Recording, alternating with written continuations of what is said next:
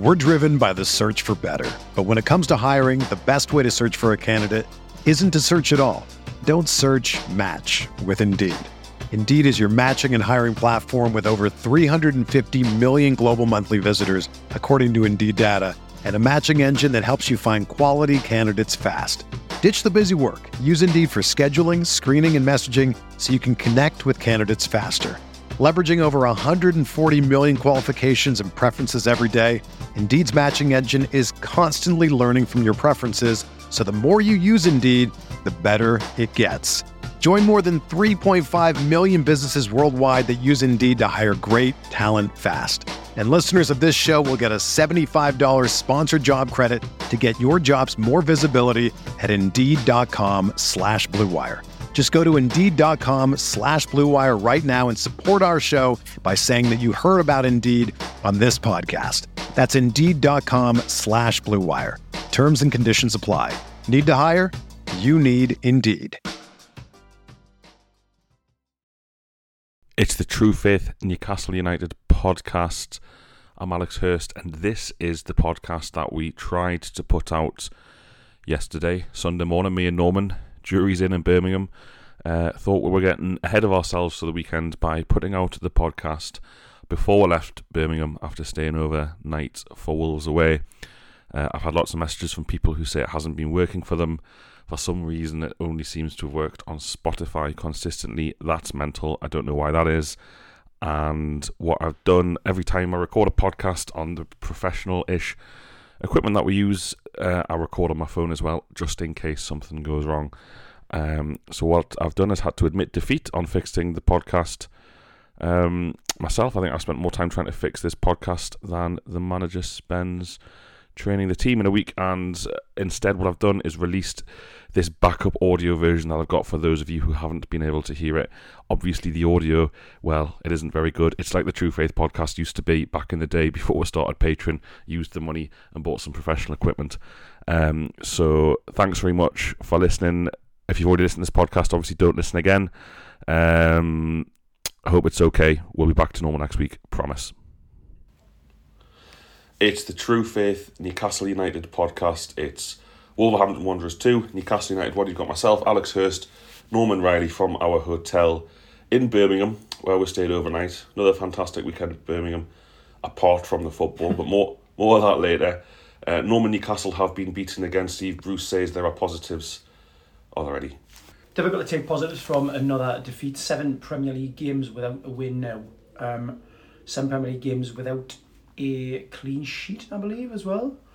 Yes, we played Burnley in the League Cup, another Premier League team who we failed to beat. Kept a clean sheet against them, though, so, positives there, right? No, I mean, the game, we equalised. You think, well, actually, we've equalised the way. We had a good chance with Maximilian to take a 2-1 lead.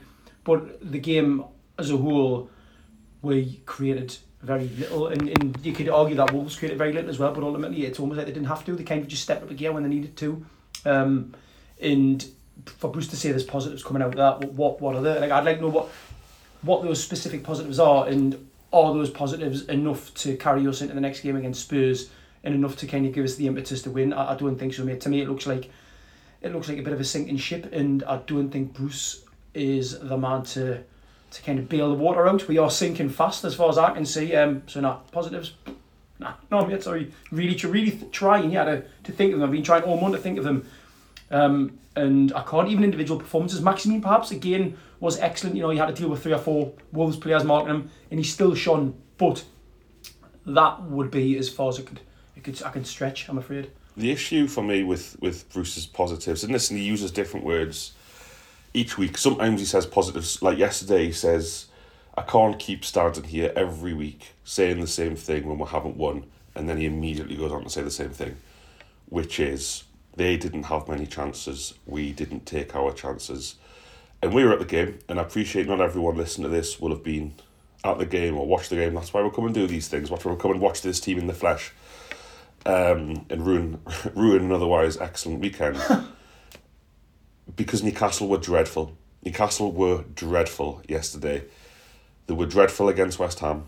They were dreadful against Aston Villa. They were better against Leeds and Watford, but albeit 2 very poor teams that they played. They were very poor for parts against Manchester United. Like you say, there is nothing from this team whatsoever that suggests that they are progressing as a football team, that they're getting better each week. That performance, mate, was almost identical to Aston Villa away. Mm-hmm. It was the same performance, it was the same lack of creativity, it was the same easy goals for the opposition. And this is the point, the Wolves as fans yesterday were on their team's back because they weren't happy with what they saw. Wolves were wasteful in possession, they were negative, they passed the ball backwards when they had players in space forwards. And once again, Newcastle have been beaten by a team who didn't have to play well to beat us. And this is the concerning thing, mate. When Bruce talks about positives, when Danny Murphy goes on national television last night, I mean, you watched it, so why don't you talk me through it and tell me why you think we're hearing what we're hearing? So Murphy, at the end of the Newcastle highlights, said that, well, Newcastle, they are playing more front foot football now. This magical word front foot, it's front foot, and it was never even a phrase I had in my mind 2 years ago. It didn't. Front foot football, I think they used to call it attacking football back in the day, but or just trying to score. Yeah. So he said that because of this supposed front foot football we're playing, and the stats came up, 10th best in the league for expected goals, 10th best for expected goals, by the way, wow, and 8th most shots at goal. But that's come, according to Danny, it's meant that we've sacrificed our defensive solidity, because obviously the last 2 seasons defensively we've been incredible, of course. If you look at the goals we've conceded, we haven't. And you're thinking, why are you saying this, Danny? And Ian Wright is sat there shaking his head, and Wright's basically saying, well, no, this is a terrible team, and it's down to the manager to get the balance right. If they're playing more attacking football, then they still need to get that balance. You can't sacrifice one for the other, even if that's the case, which we know that it isn't, right? I mean, these games, the same games last season, if you take Watford out of it, we scored more goals last season, we conceded less. So what does it matter if we're having more shots at goal? What does it actually matter when the results are worse, we're scoring less goals and we're conceding more? Bruce always says it's about the accumulation of points, right? Well, we're not accumulating very many at the moment, despite the fact that we've had loads and loads of shots, apparently. And why Murphy's saying it, I genuinely don't know. It's every season under Bruce, or every sort of, like, let's say, crisis point, of which there's been many, there always seems to be a narrative constructed immediately. There's a narrative in, whether it's injuries, which it was for basically 2 seasons. Well, if Callum Wilson was on the team, they'd be winning a lot more games. If Maxime was fit, they'd be winning a lot more games. Or the players are programmed by Rafa. Bruce is trying to get them to change from the brainwashing they've had by the previous manager. And now it's well, Steve's trying to get them to play better football, and they're playing better football, but that's sacrificing their defensive solidity. It's just one excuse after another.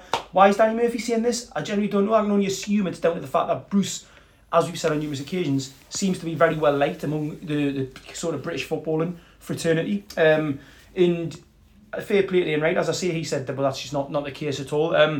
It ties into the bigger picture, which is the questions that journalists journalists air quotes put to Steve Bruce post match. Nobody asks Steve Bruce at the end of the game, right? This is what they do. Rather than saying, okay, Steve, so you start with 4 at the back and then you switch to 5. Why? What was the logic behind that when you went a goal down? You start with 4 at the back and you had a left winger / midfielder at left back when you had a left back on the bench that you paid $12.5 million for, and you played a left winger as a centre forward when you had a centre forward on the bench who you gave a contract last season. What is the rationale? Give us can you give us insight into why you were making these decisions? None of that. It's, so Steve, you're in a tricky situation, but you've had 900 games, you'll have to use all your experience to get out of this, won't you? Yes, I've had 900 games, I'll have to use all my experience to get out of this, it's really tough. They're giving him questions with the answers inside of the question for him to then just parrot it back, and it kind of makes a mockery of the whole concept of football journalism, right? There's just nothing there. So rather than insightful, probing questions, he just gets like, "Hiya Steve, good to see you. Well, that was bad today, but you've got 900 games in your belt, so you'll be alright, won't you?" "Yes, I'll be alright." That's it. This thing about the 8th most shots on goal or whatever is heavily skewed by the Watford and Leeds games. If you look at Newcastle's performances against West Ham, against Aston Villa, against Man United, even against Southampton, I mean, we had a few more shots against Southampton, we hardly created anything at all. And this isn't like 1 or 2 games, this is half of the season. You look at there's 2 crucial things that I would counter to anyone who says, "Oh, well, Newcastle have had the 8th most shots in the league." Okay, well, we've conceded more goals than any other team, level with Norwich. People are pretty much accepting that Norwich are going to be relegated. That's almost like an accepted conversation now. It's kind of not up for debate. We have 2 more points than Norwich and have conceded the same number of goals. So how Danny Murphy can... Here are the stats, Danny. Newcastle have the worst defensive record in the league. Norwich, by the way, have played like Everton away, Liverpool away, Liverpool at home, Man City away. All right? Newcastle, of all their fixtures so far, the only hard game could be described as Manchester United away, which, by the way, since Manchester United played Newcastle, is looking less like the horror fixture that it was when we went into that fixture, which is pretty typical, I'd say, for Bruce's Newcastle. We've conceded the most goals. We look defensively shaky. So how Murphy could then say we've sacrificed something that didn't exist. Newcastle last season conceded more goals at St James's Park than any other season in the Premier League under Bruce. It's almost like there's no dignity in this anymore. And I see a lot of stuff on social media wondering if Bruce will walk away. The man has absolutely no class, and you know, some people say, well, that doesn't matter, he just needs to win football matches. I go back to Ruud Gullit, and you could argue Jack Charlton, but Ruud Gullit as well, looked at the situation, saw, I can't do this, and walked away without a payoff. Steve Bruce is here until he gets a payoff. He stands there week after week, lying to himself, lying to the media, lying to the fan base, lying to the wider football world about something that is just not true. It is just not true that if Newcastle took their chances, there would be a good team and there would be further up the league. It's simply not true. If Southampton had taken their chances, they would have won the game over Newcastle taking their chances. Who else have we got? If Wolves had taken their chances yesterday, they would have been 2-up before we scored. Yeah. And a 2-0 is game over, right? Because we know from experience that under Steve Bruce, Newcastle United, coming back from 2 goals down is a virtual impossibility. I think Everton perhaps away is the only time that's happened. And that was a complete anomaly by throwing up Florian Lejeune up front and just hoping for the best. I think you mentioned lying there, and I think that kind of ties into the conversations that go on the sidelines. I'm not saying these are lies, but I suppose it's the responsibility. So who's taking responsibility for these decisions? So let's say, for example, yesterday, right, we go a goal down, and then he switches from 4 at the back.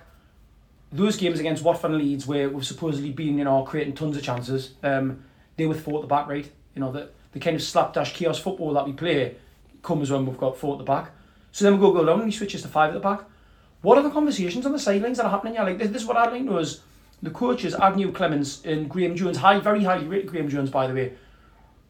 Is it those coaches who are saying to him, we need to switch this to 5 at the back, like during the game?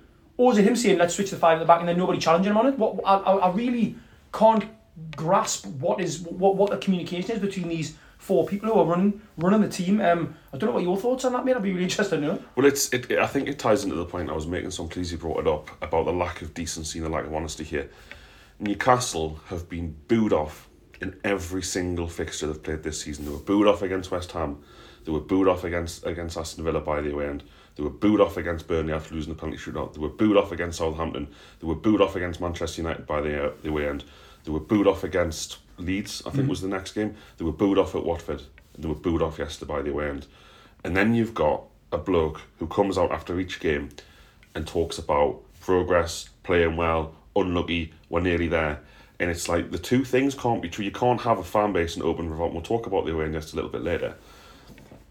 And what he is saying, it's just not honest. It's Steve McLaren-esque vibes, where McLaren, towards the end of his reign, is getting pumped 5-1 at Chelsea and stood there grinning, saying, it'll come, I've got faith it'll come. They're just words now. Mm-hmm. They're just words. And I agree with you that the people who get paid to talk about this shit, the people that get paid to ask the man, they are asking Steve Bruce questions about what has happened to try and provide an explanation about why what happened.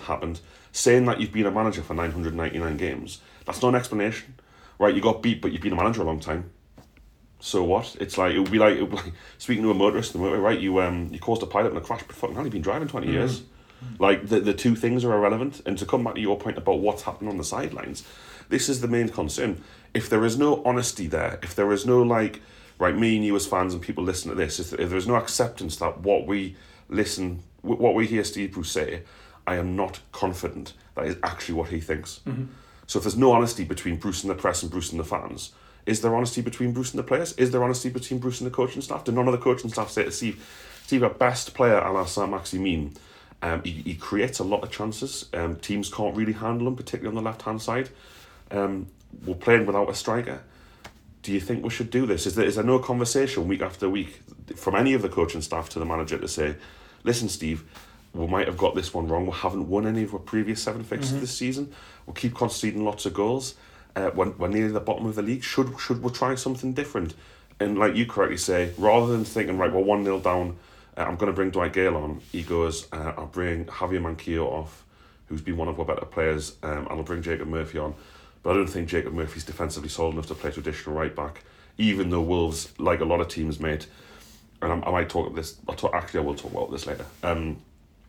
He brings on Jacob Murphy, and it's like, well, I have to play 5 at the back, so I'm going to play Isaac Hayden, who's been playing centre midfield, as a centre back. And to us as fans, you're like, as you just said, how has this happened? Why are we in the away end? Why have we travelled down this weekend? Why are millions of people watching around the world consuming the Premier League? Why are tens or hundreds of thousands of Newcastle fans that are following and watching this game to see decisions made that there simply is no justification for? And then at the end of the game, the manager to come out and say, we just needed to take our chances. What chances? He says chances plural. I can count chance. Alain Saint-Maximin, 6-yard box. And I think I said this on our Matchday podcast for patrons. You can bemoan Steve all you like. Alain Saint-Maximin missing in the 6-yard box. Play a striker if you want there to be a higher probability of your chances being converted. Play a striker. Also, mate, the switches, bringing on a right winger to play a right wing back when you've got a right wing back already in the pitch in Javier Manquillo. We know Javier Manquillo can play right back or right wing back. Putting Isaac Hayden from midfield, by the way, where João Moutinho and Neves were literally given like the most of the park, right? So that to then move, you're probably your best defensive midfielder in a centre half position. Oh, there's already clear space there, and then you're moving Isaac Hayden, so you're just creating more space, you're giving them even more space. I mean, giving João Moutinho that amount of space is ridiculous, because he just won the game, which he did, right? But then you've got Fabian Schär on the bench. So rather than say, actually, I'm going to leave Isaac Hayden in midfield, his position, I'm going to bring off, I'm bringing another centre half on. So I'll bring off Sean Longstaff, right? I'll put Fabian Schär in his proper position. I'm going to leave Javier Manquillo right wing back. I'm going to sacrifice Matt Ritchie. I'm going to put on Jamal Lewis, who can play either left wing back or left back. A player who's got pace, and at that stage of the game, who may have actually impacted on it. Let's say in the second half. I've also got Ryan Fraser on the bench. Why is Ryan Fraser not getting on? This is a kid who he's rated for sort of creating chances. At Bournemouth was phenomenal. He's never been given an extended run in the Newcastle team. Bring on Dwight Gale, 15 minutes to go. 12. 12 minutes to go. 12 minutes to go. So, as I say, the decision-making process, when you've got Schär on the bench, Fraser on the bench, Lewis on the bench, you're putting players in the team who are in positions that they don't play in. Isaac Hayden himself said, apparently, a few weeks ago, didn't he? I'm not a centre-half, when he was blamed, I believe, for a goal that we conceded. Yeah. Where's the communication? Who's saying to him, like, Steve, are you sure about this, mate? Like, on the sideline, like, Steve, do you think this is the wisest decision? Or is it them on the sideline saying to him, this is what we should do, Steve, we should put Isaac Hayden at centre-half, put Jacob Murphy on at right wing-back, take off an actual right wing back, and we should just keep putting square pegs in round goals. It's baffling, and it's not even brought up on Match Day. Ian Wright, I think, was, as I say again, Ian Wright said, and credit to him, he is questioning it, because he obviously, I imagine he has conversations with Alan Shearer in private, right? And he said, you're playing Maximin up front, he should be on the left, that's where he does most of his damage. It's that simple, right? It's that simple. This isn't something that's going to change, mate. This is like 3 years now. 3 years of us coming on podcast and saying, why is he doing this? Yeah. And that's the thing, to finish off part one. I was going to say that, and I've said this before. Bruce doesn't know his best team, clearly. He doesn't know his best formation. Doesn't know what positions players play. Allegedly, he thinks this is going well. He thinks performances haven't merited points. When in actual fact, you've basically got two versions of Bruce when Newcastle lose. Have you conceded 3 or more against a poor side? Bad. If you lose by the odd 1 or 2 goals, okay, you never know, could have gone a different way. And ultimately, we are going to have to accept that this man is a chancer. He will say anything he possibly can that believes he will stay in the job to be able to be paid off. I cannot stand there in the away end yesterday watching that shambles of a performance, and it is a shambles, and we knew I think Chris from True Faith put a message in the group, said this will be what Bruce says post-game, and it was like literally word for word. It's like a game, people listening probably play this themselves with their mates or text their mates, like, here's Bruce's post-match conference, like 20 minutes before it drops, and you can just predict what he's going to say. And for Bruce to be stood there saying, our goalkeeper hasn't really had to make a save, it's like, Steve, you've been in the game for 5 or 6 decades consecutively. That's not how football works. You stood there at Aston Villa and said the same thing. Aston Villa fans said, was it you that said it on the train possibly, that basically they knew that as soon as they scored, the game was over. That's right. And the team, like, the fans know it, the management know it. I mean, Newcastle scored a fluke goal, which we'll come on to later. Like, everyone else in football, this is me concerned, everyone else in football knows what's going on. Wolves were dreadful yesterday. And that's not just me every week saying, oh, Leeds were dreadful, Watford were dreadful, Wolves were dreadful. None of these teams are going to finish in the top 10. They are all poor sides. Wolves fans yesterday, like I said earlier, were on their team's back all game. But what I think Wolves' manager realised is, if we just sit fairly deep here and we stay compact, there is no way Newcastle can break us down. No way. It was a freak. The goal was a freak. There's no way they can break us down. And it worked. And it's the same with Villa. It was like Villa just thought, we'll score because these lads can't defend.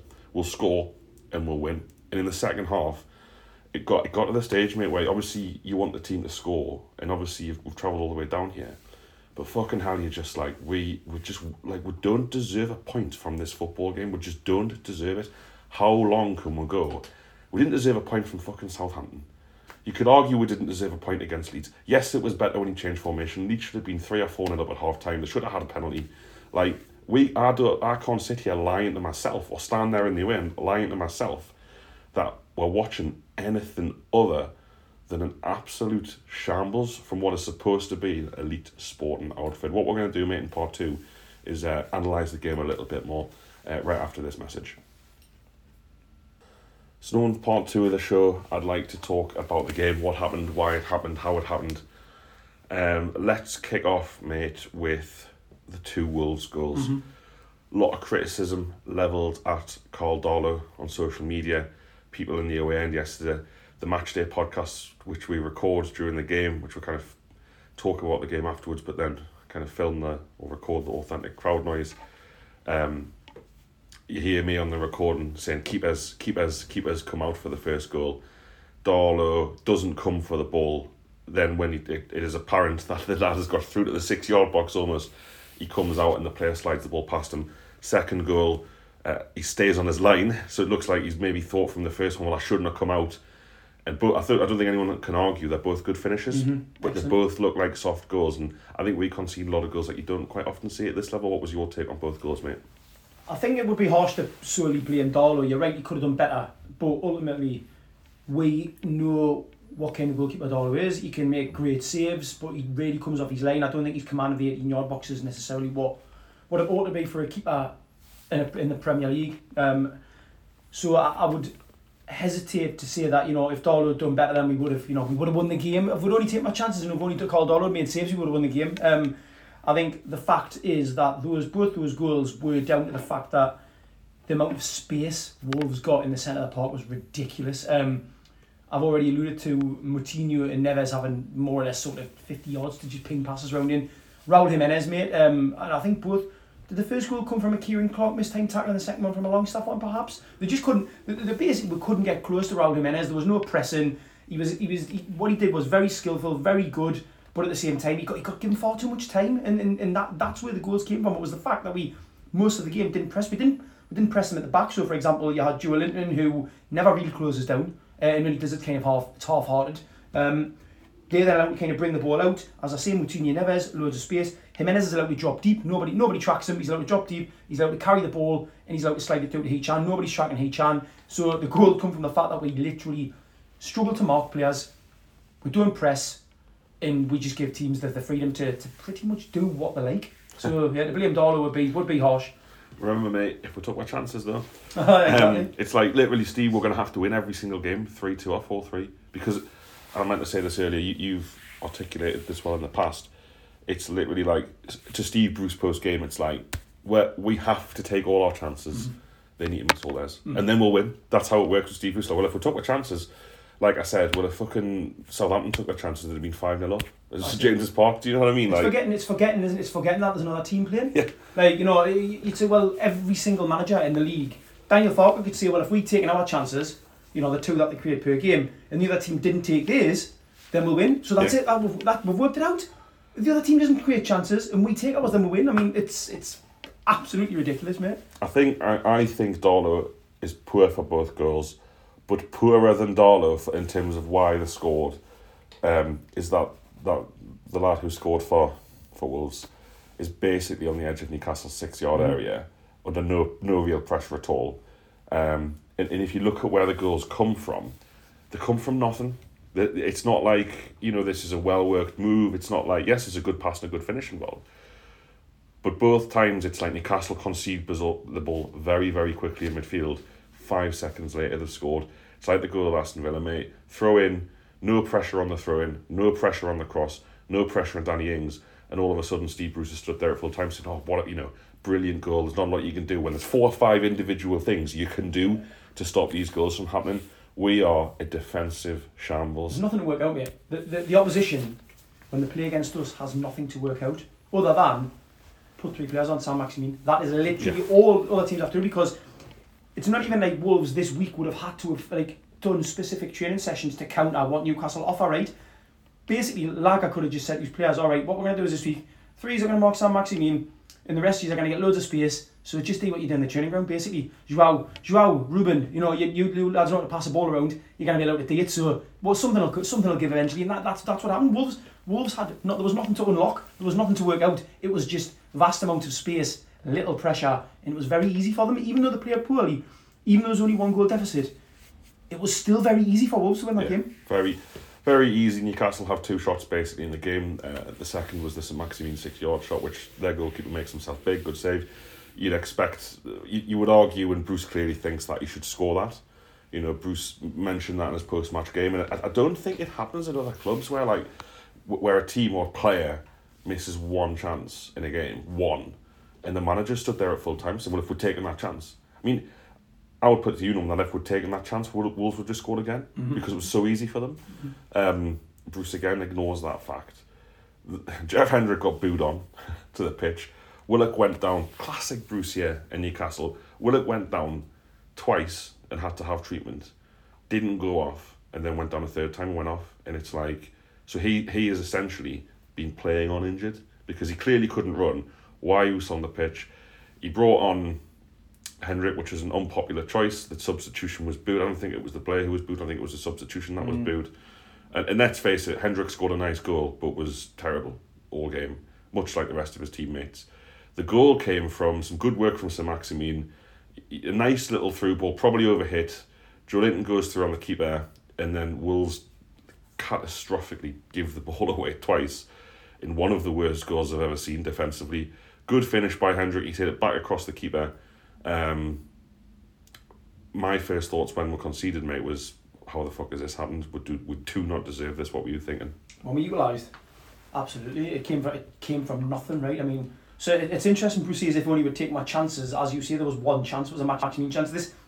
This particular goal wasn't necessarily a chance. Okay, yes, Joe Linton got into a good position and Maximin may have overhit the ball, but it wasn't necessarily what you call a clear-cut chance. In Hendrick's goal was, indicative of his Newcastle career, right? 3 really good goals and nothing much else. That's kind of what he's done. And even when we equalised, again, the celebrations, it wasn't the kind of last days of Rome scenes that we're used to in away ends, right? It was like people go, yeah, get in, jumping up and doing, and then that was it. It wasn't like it instigated a kind of wave of support, like a load of singing, like, oh yeah, we're back, but this is it new. It was like, we'll score, we'll celebrate, then crack on, like it just moved on, and obviously we saw what happened, right? Wolves, after we missed our 1 chance, went and got the winner. I think it's interesting, the Hendrick substitution, thinking back now.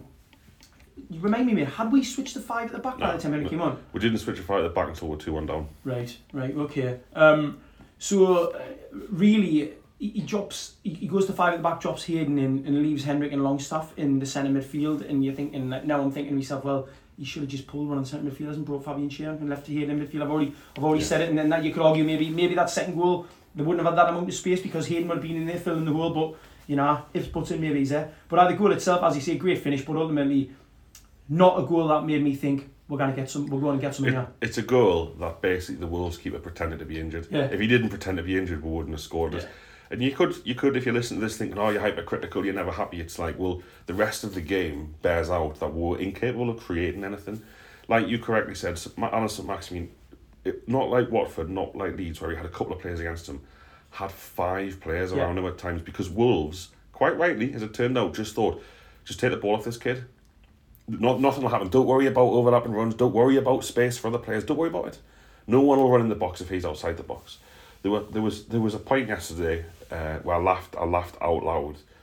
St-Maximin got a long ball down the flank, picked the ball up, turned, played the ball back to Isaac Hayden in midfield, who played it back to St-Maximin, got his head up, and there was one player in the box. You know who it was? I'm going to say it was Javier Manquillo. The right back was in the penalty area waiting for a cross from the centre forward, which is just like, if you want to describe Steve Bruce, like that little spell of play there. Funnily enough, Bruce hooked him immediately after that happened, because I think that was Manquillo trying to make it happen, just thinking, fucking hell, like someone's got to get in the box. The amount of times St-Maximin naturally, I can't even blame him, do you know what I mean? Because everyone knows what Alan St-Maximin is. We know he wants the football. He's not a centre forward.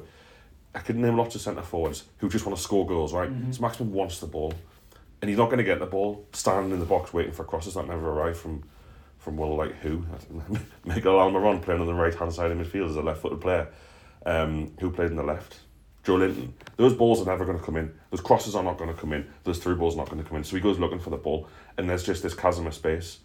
And I said to you before recording, that the last 20 minutes of that game after Wolves scored were basically Newcastle engineering positions to allow Matt Ritchie to cross the ball to literally nobody. Yeah.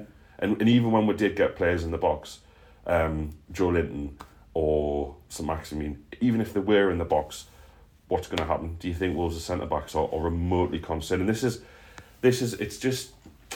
like, I use the words chaos and these kind of quite extreme words, but it is just chaos. No one has a clue on the pitch what is supposed to be happening. There was a point yesterday when Jacob Murphy did manage to get down the right-hand side. Gale was on the pitch, he made a good run, and Murphy inexplicably cut back onto his left foot, which is his weaker foot, it was a mad decision and he was easily dispossessed. And the reason I bring that up is that there was clearly no plan to being, right, Jacob, you get down the right flank, as soon as you can, smash the ball across the face, Dwight, you get on the end of it. That clearly wasn't the plan. It was like, go on, Jacob, go and get us a goal. Mm-hmm. Dwight, you're up, get a goal, mate. Yeah. There's no right, we've worked on this in the training ground. If we go 1-0 down in the last 20 minutes, we're going to switch inexplicably to the fans, but it's going to work, it's okay, we'll go to a back five, we'll play an additional centre-back despite chasing the game. But it'll work, we'll do this and it'll work. It's like, no, Matt Ritchie, can you create space for Matt Ritchie to dig a cross out to literally nail one? And we stood there at the end and I'm just thinking, and I keep saying it, what are we watching here? We're not watching a group of players that have any kind of plan. No. Like you correctly said, the players are probably thinking, we need a goal. Why is Ryan Fraser not coming on? Who's more likely to get your goal? Jacob Murphy playing fucking right back, or Ryan Fraser playing right wing? Mm-hmm. Like what? People listen, am I being too harsh? Am I being stupid here? Who is more likely to get you a goal? A midfielder put on as a defender, or a winger playing as a winger? Yeah, genuinely, right? If when we were chasing the game, I'm saying chasing the game because we didn't really chase it. We're supposed to be chasing the game. When we were supposed to be chasing the game yesterday, 2-1 down with 20 minutes to go, right? Stick Fraser on the right hand side, stick Maximin on the left, Dwight Gale, 3 him up top, right, and literally just hoof balls up, just hoof the ball up, hitting who up towards the wings. Because if Fraser or Maximin get on the ball, at least something might happen. Yeah. This isn't even. It's not even like. It's almost like that. Even that simplistic tactic, which is basically like Sunday League tactic, right? Hoof the ball up to the wingers and get the ball in the box. We're not even capable of doing that. Yesterday, that game, even though Wolves are poor, right? That's got to be one of the easiest defensive games they've had. Like, the defenders must have thought, God, that was a easy shift for it, lads. A nice one. I can run in the park tomorrow for 9 minutes. Same, exactly the same as Villa. The complete and utter lack of penetration is baffling. And you know what else is really worrying? You remember when Bruce's first season, we were a real threat from set pieces. We're getting centre halves, getting goals. It's gone. We had corners yesterday. I don't remember one of them. I think we had 4 corners perhaps. I don't even know if Wolves had 1 corner. I cannot remember a single Newcastle United corner yesterday. Like, not one. In the game, you could say, well, if Ryan Fraser's on the pitch to take corners, perhaps something might happen. I've got no recollection. Yeah, and it's across the pitch, isn't it? You talked about the selection dilemmas before. We've accused Bruce in the past. Well, I've certainly accused Bruce in the past of just hitting the panic button and changing players. You look at the defensive season, you look at that. Fernandes and Clark start the season in the team, and both are dropped. Now both are back in. We're as defensively poor without them as we are with them. But you look at like decisions across the 90 minutes yesterday. I think he picks the wrong team. I think he picks the wrong team with the wrong players and the wrong selections. Right, so that's already Steve Bruce being a negative influence, in my opinion, on the team for the match yesterday. Then during the game, the decisions are so inexplicable. What he could have done yesterday, mate. So who's he got when Joe Willock's injured? Okay, he's got Hayden and Longstaff on the pitch. All right, they're on the pitch. They're in midfield too. He's got Miguel Almiron, Alan St. Maximin, and he's got one player to change in Joe Willock. He could have brought Dwight Gale on then. He could have brought Gale on and thought, right, Gale, you're through the middle. We're going to play a 4-3-3. We've got Alan, you're left. Miguel, you're right. Didn't do that. He could have brought Ryan Fraser on. He could have thought, okay, Ryan Fraser, you go on the right-hand side. Miguel will put you on the left-hand side or through the middle, or Joe Linton will move Joe Linton up top or behind St. Maximin. He didn't do any of those things. He thought, now we're going to stick to the same system, the same formation, for no other reason that we weren't losing at that point. I think that's for simply no other reason. And then, this is the final point I want to make in this part, mate, and possibly get your thoughts.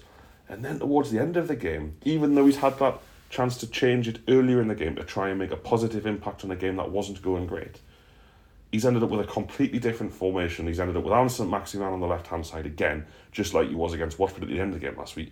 And he's ended up with Dwight Gale up front. Why is he finishing games trying to get... So that's Steve Bruce's solution to get something from that game, is to add another centre-back into the mix, to bring on a centre-forward, and to move St. Maximin out to the left. How can he not think, well, I'm finishing games like this, trying to get something more, trying to win a game, but I'm not going to start like this, and B, I'm not even going to move into this position when afforded the quite simple opportunity to take off Joe Willock for a more attacking-minded player than Jeff Hendrick. Genuinely, mate, there's everything you've said there, there's nothing I can really add to it, because it's so quite clearly obvious that when you're ending games with Maximin in his proper position, in a centre forward in that proper position, but you're still not carrying that over into your next kind of week's thought process, thinking, well, actually, maybe I should just start with these two lads in the right positions. Like, again, mate, it comes into the logic of the substitutions and the changes on the sideline. Who's asking these questions? Who's making? Is it Steve Bruce making these decisions of his own accord and not getting any kind of pushback from his coaches, or is it the coaches saying to Steve Bruce, "This is what you need to do"? Like, it's inexplicable, mate. It's truly inexplicable, and I actually think it's quite unique in Premier League football that this is playing out at a club. I don't envisage any other club. I don't forensically look at other teams, but I don't envisage any other club following a similar sort of thought process. How many teams end up 3 games off the spin, eventually putting their players in the right position, but the following game not starting them in the right position? It's baffling. You're exactly right, and this is where the frustration comes in with the punditry and the analysis.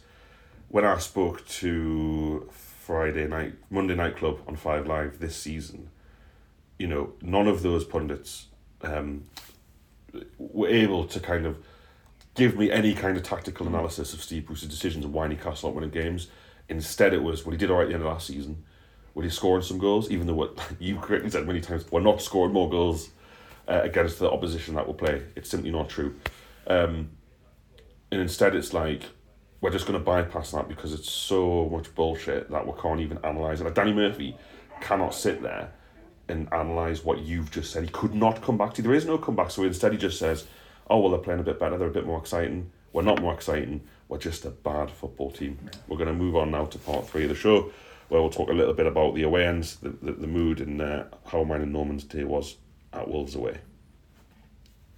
Okay. So on to part 3 of the show, mate. Newcastle yesterday, Newcastle away end, let's talk about that first.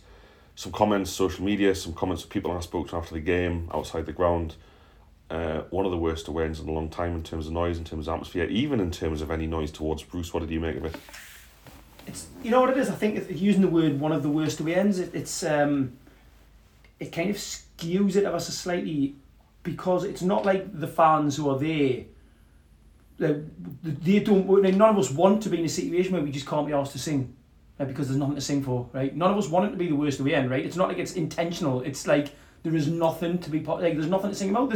We're not getting anything to kind of be boisterous about. You know, it's almost like you're already demoralised. Like 5 minutes of the game, you're already demoralised by what's like sort of playing out in front of you. So yes, the away end was quiet, but I think justifiably so, right? It's you can't just manufacture excitement because there's nothing there to get you excited about. And it's funny because even the sort of Bruce out chants were kind of half-hearted. It was almost like people just accepted that he's your manager, and there's like literally nothing's going to change that unless he resigns. Or you know, we're in a terrible position by January. It's almost like, well, yeah, he's shite, we're shite. We can't sing about the team. There's not even any point saying get the manager because it's not going to make any difference. We're just utterly sick. And what I also noticed, mate, which I thought, and this, you know, this is just kind of like a hypothesising, right? That a lot of the accents in the away end were Midlands. Where I was, there was a lot of Midlands accents. So to me, it suggests that a lot of the fans there were Midlands-based, you know, Newcastle fans, which is interesting because what that means is it suggests that possibly a lot of season ticket holders aren't coming to away games, right? It's like a lot of people who would normally come to away games are going, no, and these tickets are being picked up by, you know, various other fans scattered around the country. So the away end was quiet, but again, it doesn't deserve any criticism. You can't criticise the away end because why? Like, why should we be bouncing up and down when there's nothing to bounce up and down for? Yeah, I agree. Also, the makeup of the away end at Wolves, like physically, you're stretched all along the halfway line. True. So there's different songs going, but at different points. But it was flat, and there was no anger there. There was no anger. It felt apathetic, which is a massive shame. There was hardly any. There were a few Bruce out chants broke out. I think home games are going to be the one for that. You'd be under far more pressure at home than he would be, you know, at away games like that. The Bruce out chants were incredibly loud at Watford, at Man United. Even me yesterday in the away end, you would like.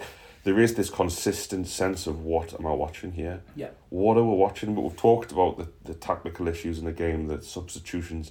You just like it. Just honestly, and this is a strong thing to say, but it's like I think you said to me before. Actually, it's almost like we'd be better without a manager. Yeah. Would be better without a manager because all of those decisions.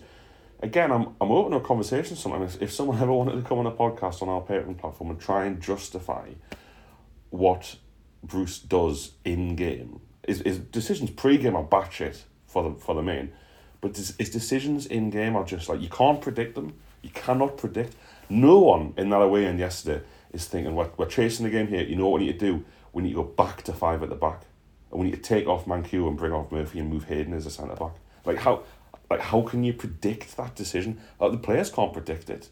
How does that happen? And that Phil, you know, moves into the away end, doesn't it? That kind of like just being the away end felt lost yesterday. Yeah. It felt lost. There wasn't really any banter with the Wolves fan. Wolves quite an atmospheric ground. The home fans are quite good, so there was an atmosphere. It's not even like all the home fans were shite, so we were shite. It's just a complete like, oh, not again type thing. Fucking hell, here we go. And I think you're going to see that in tight games. Not a tight game.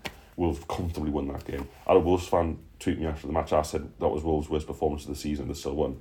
He tweeted me saying, no, it was our second worst performance of the season. Which is very honest of him, saying, no, we were terrible. Like I keep saying, the Wolves fans were on their team's back all game because they were so poor, and they've won that game without really breaking sweat. Mm-hmm. It's the kind of game, like I've said this a lot under Bruce, we do resemble a newly promoted side, both in terms of how we apply ourselves in games and Bruce's post-match stuff. It's like, well, we got beat again, we haven't won any fixtures this season, but it's actually all right because we didn't get hammered. So I think in away ends you are going to start seeing a kind of apathy when it's a low-scoring 1 or 2 goals between the teams game and like a hammering. The anger will come out when it's a hammering, and that's kind of. And again, I want to say it. I think teams know Villa, Wolves, the perfect examples. I think teams know that they don't have to overextend themselves. They don't have to take a lot of chances against Newcastle. You will get a goal, and if you get a goal, you'll probably win. You don't need to get men ahead of the ball. You don't need to flood the penalty area. You don't need to do a lot of these things you might have to do against other sides. You don't need to do against Newcastle. Spot on. That's what I'm saying, is that on the training ground before they play Newcastle United, the opposition doesn't need to worry about anything in terms of, right, we're having the tactics meeting with the players, are all lined up in the room. This is what Newcastle offer. This is how we have to counter it. None of that. It's literally just, all right, we just need to mark Alan Saint-Maximin. Yeah. And whatever happens after that, you will get space. You will create chances. You likely will win the game. I mean, that's it. It's and as that kind of plays out as we see in the end, where we are just absolutely and utterly lacking in any kind of enthusiasm. There's a malaise almost, right? Yeah, very much so. Very much so. And you know, we're going to move on to the weekend as a whole, but look at who Newcastle got out injured now. Martin Dubravka, Jamal Lascelles, Joe Willock, Callum Wilson, John Joe Shelby, Paul Dummett. It's already, we talked about this in pre-season, and I said this in pre-season, there'll be games next season when Newcastle are missing half a team, and it's just accepted. It's not even talked about really. Bruce will talk about it when he runs out of like alleged positives, but it's like, if Newcastle have now got 6 or 7 players not starting, why is that? Why is it always us? Why under Steve Bruce at every club he's been at is there an ever-mounting injury crisis? Why was Joe Willock wearing a protective boot last week, played 90 minutes, now he's out injured? Why was Callum Wilson played against Southampton when he had a slight niggle and a twinge on his thigh? Why was John Joe Shelby rushed back from quite a serious thigh injury? Now he has another thigh injury after like a game and a half of playing. In fact, one of them wasn't even a competitive game. It just stinks of a relegation season. It just stinks of relegation. And anyone who says otherwise can only point to the fact that Bruce won 5 wins in 9 games. How many points were picked up in the last 38 games, mate, in the league? You had a look at yesterday. Ooh, I think it's 36. 36 points for Bruce across his last full league season. Stinks of relegation. 7 wins in the past in all competition. 37 games. Stinks of relegation. This isn't a bad start to the season. It's just more of the same. It's just more of the same without the miracle of Joe Willock happening towards the end of last season. That's literally it. That's literally it, and it's a very depressing place to be.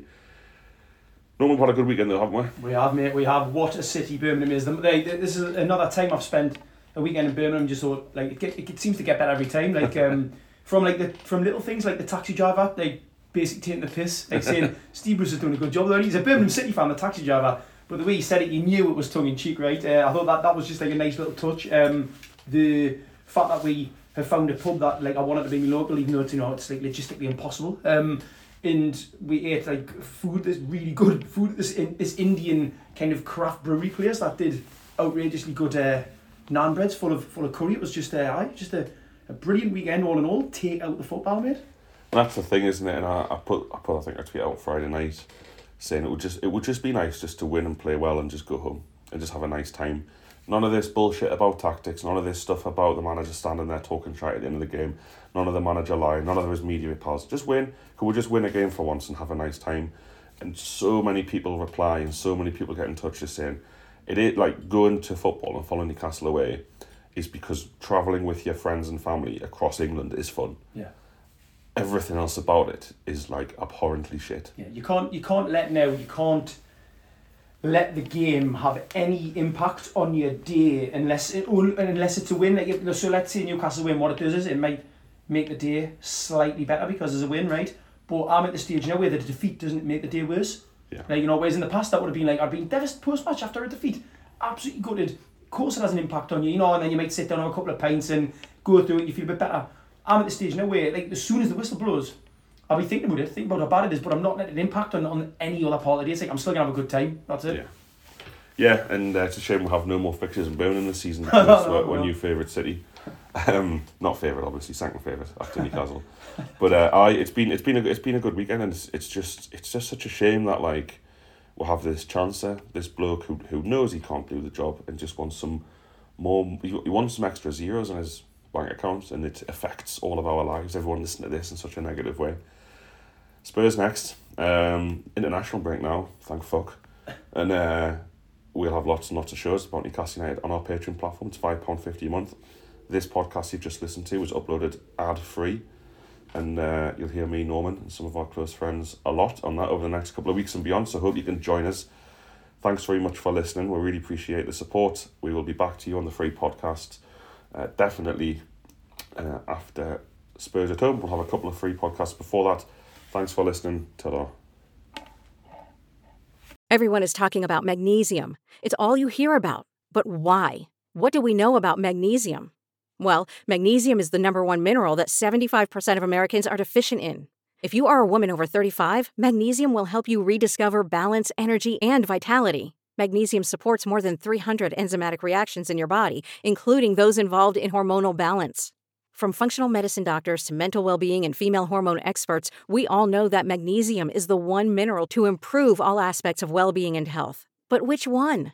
Magnesium Breakthrough from Bioptimizers, the trusted choice recommended by leading experts with 7 best-absorbed forms of magnesium to ensure your body receives the support it needs for overall well-being. Go to bioptimizers.com/balance today and use code BALANCE10 for 10% off. Support your journey to wellness at bioptimizers.com/balance.